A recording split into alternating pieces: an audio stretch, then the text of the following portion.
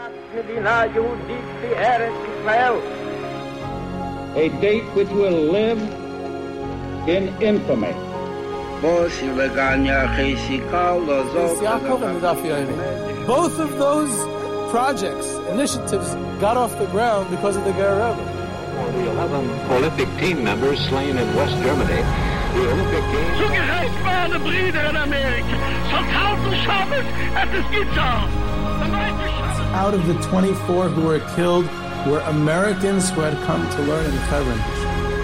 I say 1 million Jewish children who were made to be cut loose.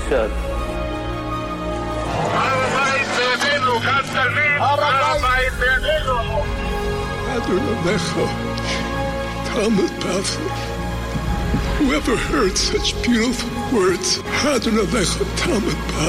It is never too little. It is never too late. And it is never enough. Jewish History Soundbites, bringing alive the world of our glorious past. Here is our host, live from Jerusalem, Jewish historian and tour guide, Yehuda Gebru with Jewish History Soundbites, and this episode has been sponsored by Backyard Kingdom. Swing sets, sheds, pergolas, gazebos, dog parks, all side amenities. Dial 1-888-950-0033 for all your backyard stuff, or you can email info@backyardkingdom.com. Backyard stuff, that's definitely something I wish I had for my kids. Some swing sets and pergolas, that would be great. So maybe we'll even get them to open a branch here in Beit Shemesh.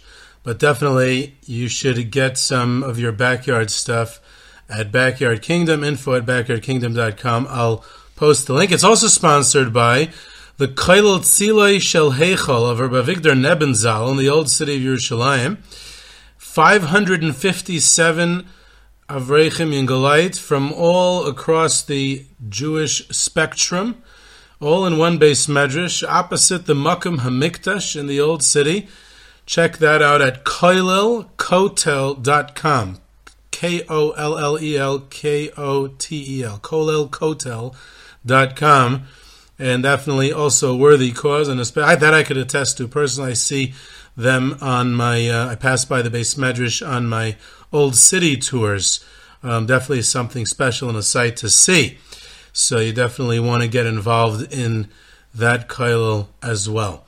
So we're going to continue the Tour Bites series that I started last time about the Chayz of Lublin. So I'm going to continue sharing some tidbits of tours from tours I normally give, and we'll stay in Lublin. This time we'll talk about Yeshivas Chachmei Lublin, and Tour Bites, a little bit of a different style episode. It's more sharing what I do on a tour, and tour style, of course, without the visuals. That you'll have to come on a tour in order to get the visuals. And we'll be exploring Yeshivas Chachmei Lublin, not getting too far from the Chayz like we did last time. By the way, before I start, I also listen to other podcasts as well, and I noticed yesterday the new episode dropped on Sfarim Chatter, and it was with Professor Elisheva Baumgarten, who I had the privilege of studying under at Hebrew University, took a course by her, and so I listened right away, and it was fantastic. So if you're interested in a really great episode on Sfarim Chatter, then you definitely want to hear what Professor Elisheva Baumgarten has to say about history research. She's specifically talking about the Middle Ages, but it can be applicable to every body of research, and she has definitely had an impact on the way I approach research methodology in my own historical research. So that was a good episode there. But getting to this new installment of Tour Bites, we're continuing where we left off. We start off with the old Jewish cemetery of Lublin regarding the Chayze of Lublin.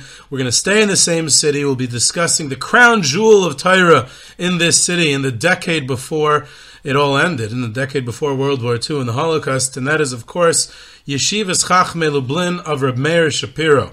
And right there, you see that there's two components to this story. There's the yeshiva itself, the Yeshivas Chachmei Lublin, the story of the yeshiva and everything about it. And then there's the yeshiva's founder, Meir Shapiro, his biography, his journey, his vision. And of course the two cross paths in the yeshiva itself, but the two of them also have their own story, independent of the other. And it's rather difficult to separate them, but it is really two separate stories in which cross paths for a nice chunk of it. And it is challenging because the personality of Reb Meir Shapiro is so dominant. He was so charismatic and so visionary and such a leader and such an amazing, full, rich personality that it almost overshadows his own yeshiva. But I'll try to give the story of more of the yeshiva, and Reb Meir Shapiro probably deserves his own episode anyway, so maybe we'll do that in a Tour Bites episode. Maybe I'll do that in its own regular Jewish History Soundbites episode. But either way, when we go to the building on trips, today it's been completely redone, refurbished. It's on Lubartovska Street in the center of Lublin, as it was when Reb Meir Shapiro got the property, because he wanted it to be in the center of town. It should be in the Merkaz. It should be in the center of consciousness of Jewish life. It was symbolic as well. And it's also funny that when we finished touring the building of Yeshivas Chachmei Lublin on the trips, so many times in the group they're expecting to go to Reb Meir Shapiro's kever from there, which would be a natural continuation of the guiding.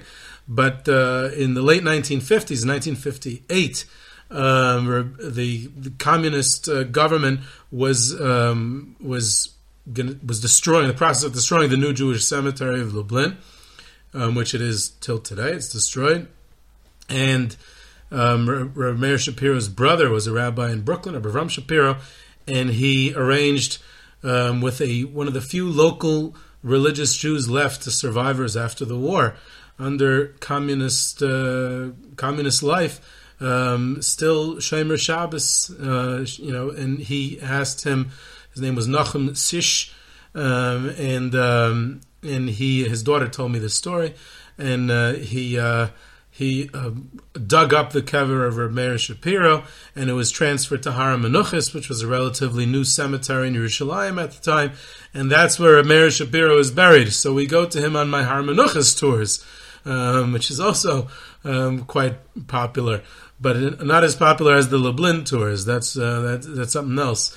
And if Ram Shapiro, Reb Meir Shapiro's brother, who's buried with him actually, in one of the only oihels in the entire Har HaMenuchos, but if Ram Shapiro was able to see the future, that there would be tours to Poland one day, he probably would have rather risked it under the communists and keep his brother there, because many, many more people would visit Reb Meir Shapiro's kever if it was still in Lublin than it is on Har HaMenuchos.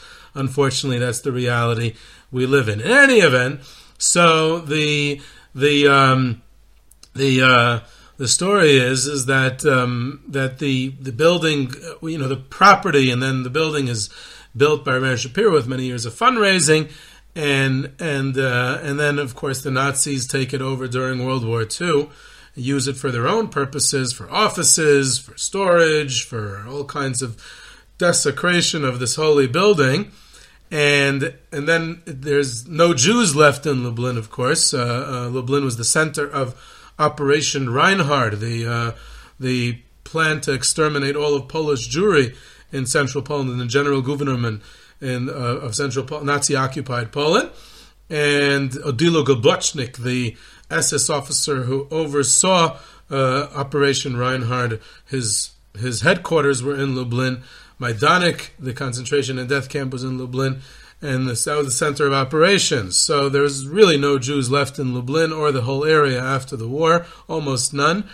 And so the Soviet, it's really communist government, it's a Soviet satellite, it's not in the Soviet Union. The communist government takes over the building, it's part of the local university, it's used as a nursing school or a dental school or something of the sort. And then with the fall of communism and the Iron Curtain, so the government of Poland, the new and when Poland became a republic, a democracy again, so it returns the building to the Jewish community. And there's no Jewish community in Lublin really to speak of, very little. So it's the Jewish community of Warsaw. The Jewish community of Warsaw owns the building, and they had it refurbished, and then they, of course, they went ahead and opened a hotel there and a restaurant and the whole thing. So that's the Jewish community of Warsaw. Always love to hear the groups who come in and they see this hotel there and a restaurant that's, of course, not even kosher food, and they say, these Poles, look at those anti-Semites, they desecrated the building again. So actually the Polish government returned it to the Jewish community, and it belongs to the Jewish community, so the Poles that you're referring to returned it to the Jews. But it's the Jewish community in Warsaw that opened the hotel, and it's probably to finance the building. They're not a very wealthy community, so they probably, in order to maintain the upkeep, they have this whole business there going on. That's just my assumption. In any event, so that's the building today that we go visit. But the Beis Medrash has been refurbished. And it's a Beis Medrash again, with an Aron Kodesh and Sifrei Torah inside, and benches, and shtenders, and Sfarim, and the groups can come and sit and learn, and people give a Daf Yomi shir, and on the side there's a nice museum exhibit to see about Rameir Shapiro and the history of the yeshiva. So it's a wonderful place to visit. It's one of the only places where you get a real authentic feel of being in a Beis Medrash, of being in the yeshiva.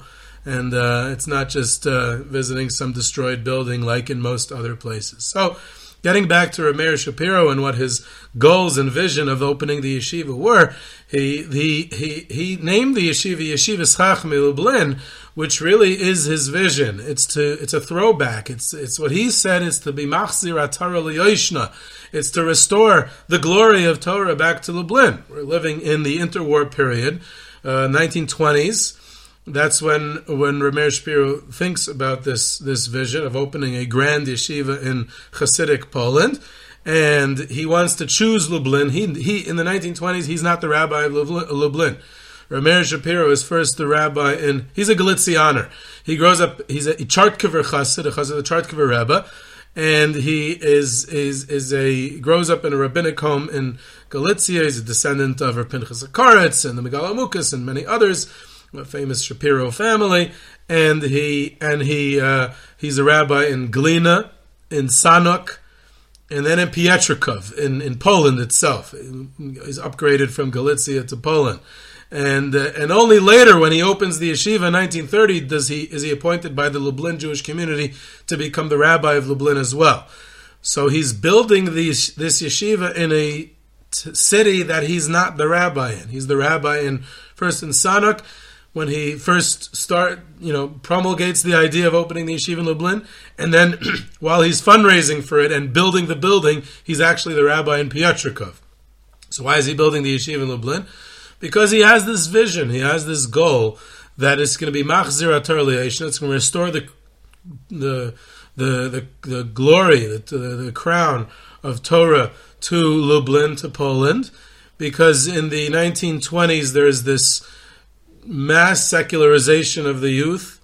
It's a very tumultuous time. It's a changing time. Post-World War I, the Second Polish Republic, and there doesn't seem to be any future for Torah Yiddishkeit, for Torah Judaism, for yeshivas in Poland, especially in Hasidic Poland. And the old style of learning in Galicia was that the local Hasidic shtibel, or Beis Medrash, the youth studied in a less formal fashion, more haphazard, less structured, and that wasn't working anymore. And he felt that it needs to be glorious. A yeshiva needs to be a grand building in the center of town with a campus, with a yard, beautiful building, and it has to have its own full structure. It has to have a dormitory, a nice, beautiful dormitory where the boys can feel like this is their home. They're proud to be part of it. And everyone in this city looks up to the yeshiva and the yeshiva building and the yeshiva students. They're not the yeshiva students don't have to live by people. They don't have to. Very often in that part of Poland, the yeshiva students were living as night watchmen in the stores. Rameir Shapiro, who had a phenomenal sense of humor, used to say that if not for the thieves of Poland, there would be no Torah. We have to thank the thieves for Torah, because since store owners needed a night watchman, so they would hire the yeshiva students to be their night watchmen and live in their stores. And that's how the yeshiva students were able to have a place to live, a place to sleep, before Chachmei Lublin opened, where there was a dormitory. It was the first yeshiva with a real full, nice dormitory inside the yeshiva building itself. It had a dining room and kitchen with meals every day in the yeshiva itself. Definitely the first yeshiva with a mikveh in the building. It was a Hasidic yeshiva. And this took up most of the building. All these offices and dorm rooms and kitchen and dining room and chabur rooms and shir rooms. If you go into the Beis Medrash in Yeshivas Chachmei Lublin, the first question I get from every single group, as soon as we go into the Beis Medrash, how come the Beis Medrash is so small? Look how big the building is. How come the Beis Medrash is so small? Because the Beis Medrash in Meir Shapiro's vision was only one component of the yeshiva. There was so much else, part of the yeshiva building, part of the yeshiva structure. And it was supposed to be the most beautiful building, that you're proud to be a part of it, and good meals and luxurious accommodations almost. And the yeshiva's Chachmei Lublin, it's the throwback to the 1500s when people like the Marshal and the Maharam and Reb Shalom Shachna, the original yeshiva of Poland was in Lublin. Reb Shalom Shachna opened the first yeshiva in Poland. And then the Marshal continued, and the Maharam continued. And in the glory days of the old Polish kingdom in the 16th century, Lublin was the center of Torah life. The Rebbe Reb Heschel, when his yeshiva, was the Rosh Yeshiva in Lublin, two of his famous students at that time in the 1600s were the Taz and the Shach. So you're talking about Lublin had this glorious history. And Meir Shapiro says this is the yeshiva of the Chachmei Lublin of yesteryear. And we're here to continue that legacy. We're here to continue that in today's Lublin. The yeshiva itself lasted for 9 years, from 1930 to 1939. Very, very short time. He fundraised for several years before that just to put up the building, because it was an enormous expense. And Meir Shapiro, being a modern visionary, he understood the power of media and media covering major events. So by the cornerstone laying, and even more so by the dedication ceremony, the grand opening, he would invite the Polish press, he would invite the secular Yiddish press, the Heint, the Moment, and he understood the power of media coverage. He was a great public speaker, he was very dynamic, very charismatic, and he understood the hype of publicity stunts, primarily as fundraisers, but also to raise awareness in general. So that, to help lobbying with the local Polish government, the municipality of Lublin, and he was also prominent on the national government scene. He was a member of the Agudas Yisrael in the Polish parliament during the 1920s. And the goals of the yeshiva was to be the greatest yeshiva in Poland, and to just be one of the yeshivas. He eventually wanted to spawn a movement that every provincial town would have would have a small yeshiva. Every major city, like Warsaw, Krakow, Lvov, Lodz, all these yeshivas would have yeshivas Chachmei Lublins eventually. That was his goal. And his real vision was that eventually he would open a super yeshiva in Yerushalayim, where the greatest students of Poland would go and complete their studies. But that, most of it never materialized, partially because of his own tragic and untimely passing at the age of 46 in 1933. Very tragic, very short life, and he had so many more plans to do. So he himself was only the Rosh Yeshiva in Yeshivas Chachmei Lublin for 3 years. The next 6 years was a whole kind of like a team that took over and ran it. It was a Vad Menahel. It was an administrative body that oversaw the operations of the yeshiva. It was headed by the Beyana Rebbe in Krakow, Reb Moshe New Friedman, and several others. But the Rosh Yeshiva itself was Tzvi Aryeh Fromer, the Koshlik Rav, who was also an amazing personality. But the yeshiva grew. There were several hundred students, 300, 400, even 500 students. It's hard to know the exact numbers at different times, but it ranged from 3 to almost 500 students at its peak, and it was quite large. And it was a Hasidic yeshiva. I remember bringing bringing a group where the head of the group was a very, very yeshivish, Litvish Rosh Yeshiva from Israel. And when I talked about how it was a Hasidic yeshiva, Meir Shapiro was a Chartker Chassid, and it was a Hasidic yeshiva, it was Lublin, it was Central Poland, it was supposed to be the greatest Hasidic yeshiva in the world. He couldn't handle it because he was always taught that it was a very, very impressive yeshiva with very top-notch learning, high-level learning. He had to know many, many pages of Gemara, many Blat Gemara to get in. And people throw around different numbers, 200, 300, 400 Blat Gemara. I'm not sure which one is true. But you had to be quite knowledgeable in Gemara in order to get into the yeshiva, entrance exam, and people got smicha there. They became big rabbis. So there was very high-quality learning there.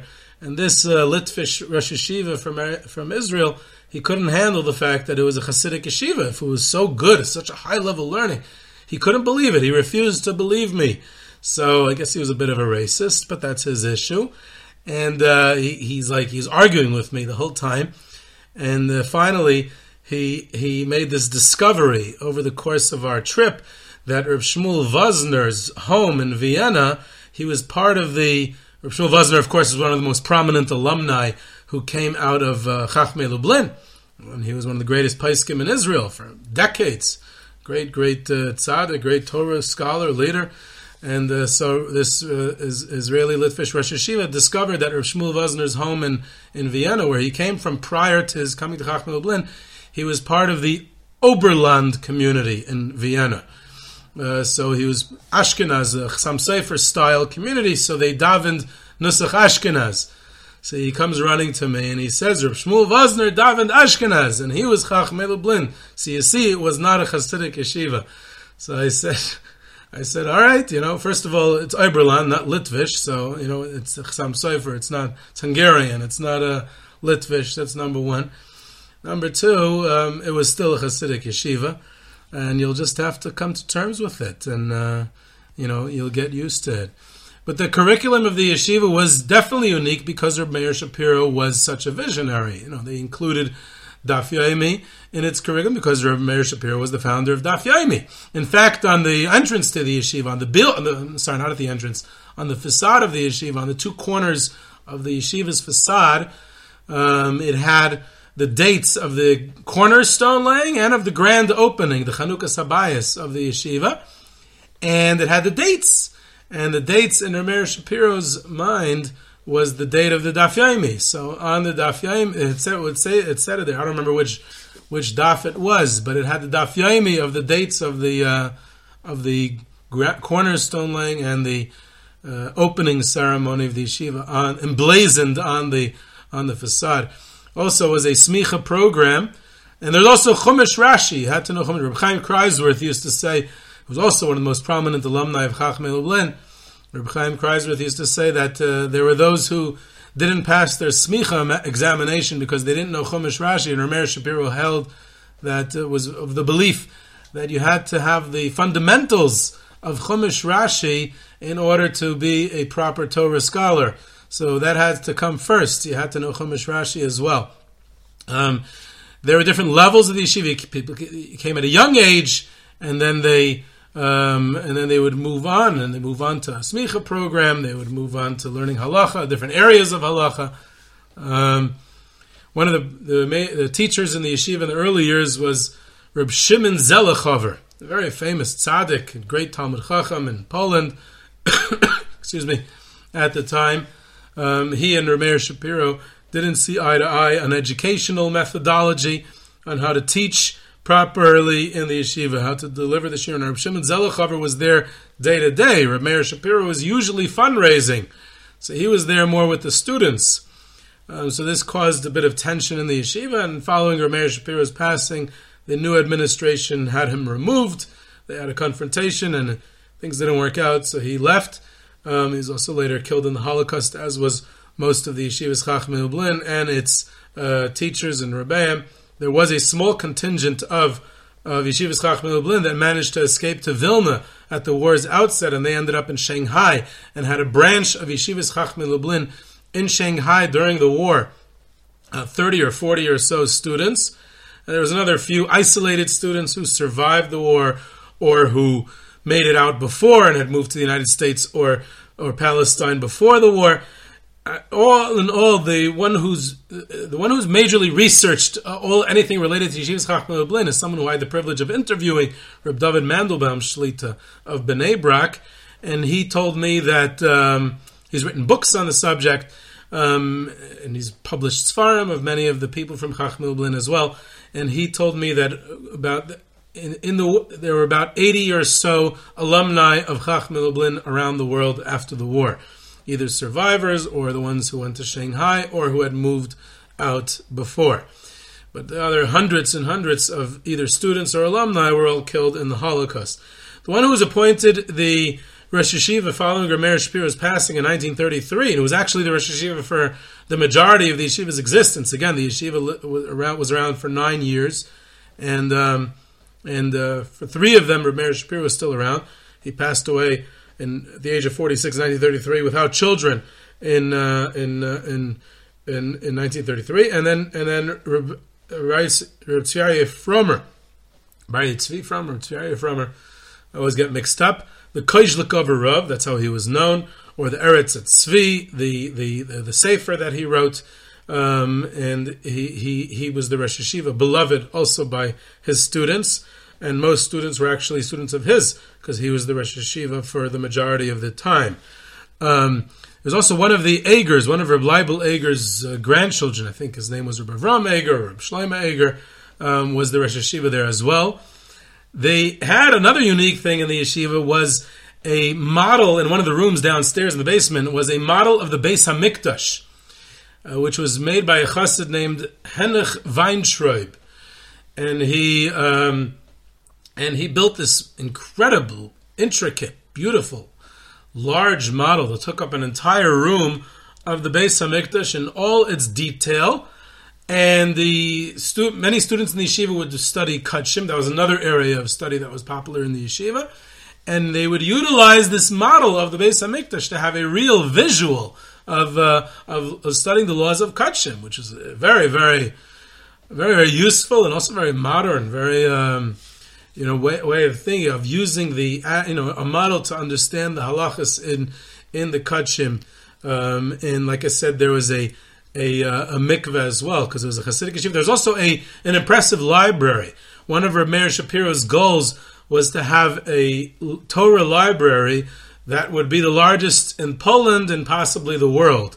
And he collected thousands and thousands of volumes, and just to have Sfarim available, but also manuscripts, rare Sfarim, first prints.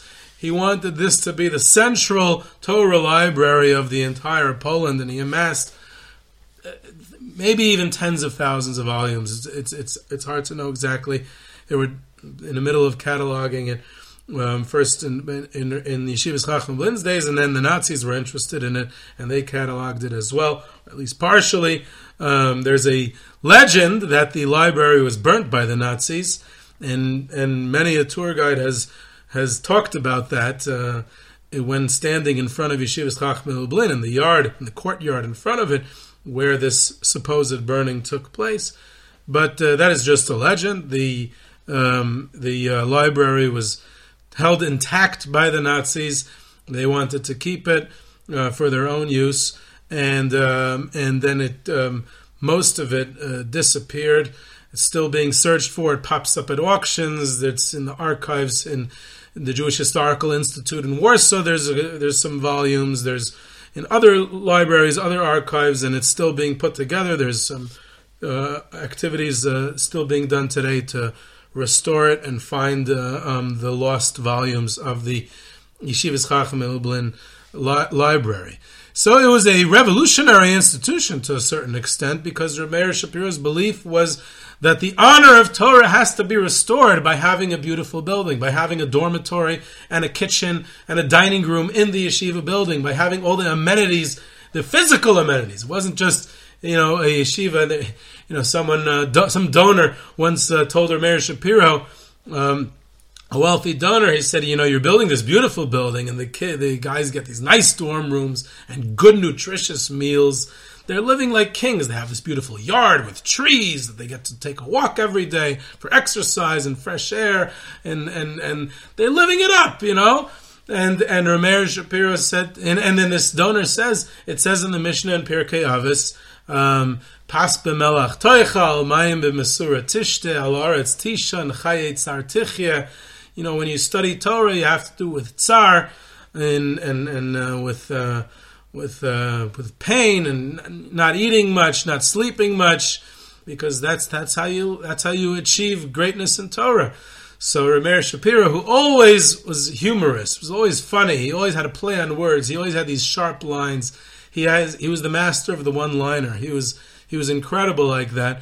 So he said he paraphrased the next sentence in that same Mishnah in Pirkei Avos. He said, "Im ata oisekein ashrecha b'olam hazeh v'olam haba." He said, if you do that, then you can tell others to do that. But you live in a nice home, and the yeshiva students don't deserve any less. They're studying Torah. They deserve to be treated well. They deserve to be treated nicely. They deserve to live well, and this way we can take care of them, and then they will be able to achieve greatness in Torah. So that's the vision. It's a radical vision, almost revolutionary vision, that in many ways remains a legacy of Yeshivas Chachmei Lublin, because many yeshivas, if not all of them today, have it, to a lesser or more extent, adopted his model. Almost every yeshiva today has a dormitory and a kitchen and a dining room. That all comes from Yeshivas Chachmei Lublin. Many yeshivas believe in the philosophy of, properly taking care of its students, and thereby it will enhance their learning. That will enhance their growth. They will enhance their environment. It will make a conducive, welcoming environment to be able to grow in Torah. That all comes from Rameir Shapiro. That all comes from Yeshivas Chachmei Lublin. They were a pioneering institution. It was a tragic day in 1933 when he passed away. In fact, when Rameir Shapiro was once fundraising in Lodz, so just like it's very common throughout Jewish history, someone's fundraising a lot. So people say, oh, well, there's no transparency. What's he fundraising for? How much of the money is he pocketing? What percentage is he taking? So people were saying the same thing, spreading the same rumors about him. And he decided to address those rumors publicly. And he said to the crowd in Lodz, he said, I don't have children. My wife and I were never blessed with children. He said, Ich hab zwei Kinder. I have two children, Yeshivas Chachmei Lublin and the Daf Yomi. The Daf Yomi, there's not much of an overhead. He's fundraising for Yeshivas Chachmei Lublin. But he used to say, Ich hab zwei Kinder. I have two children, Yeshivas Chachmei Lublin and Daf Yomi. And he said, you know who I'm fundraising for? It's not for my children because I don't have any. He said, it's for dein Kinder, for your children.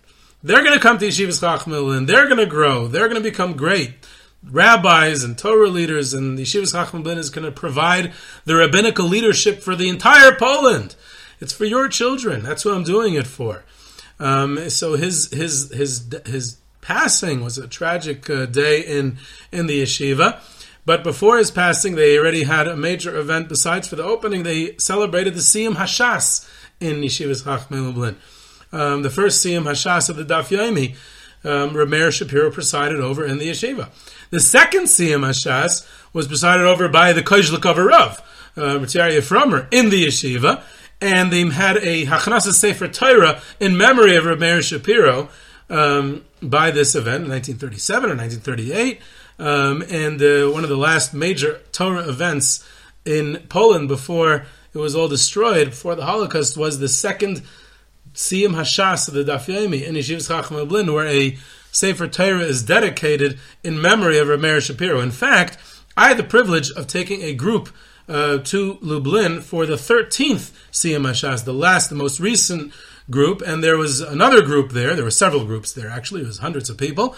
And there was one of those other groups had someone funded, I guess, a Sefer Torah to be dedicated in memory of Rameir Shapiro, to be put in the Aron Kodesh of today's Yeshivas Chachmei Lublin for groups to use when they come there for Shabbos and to use.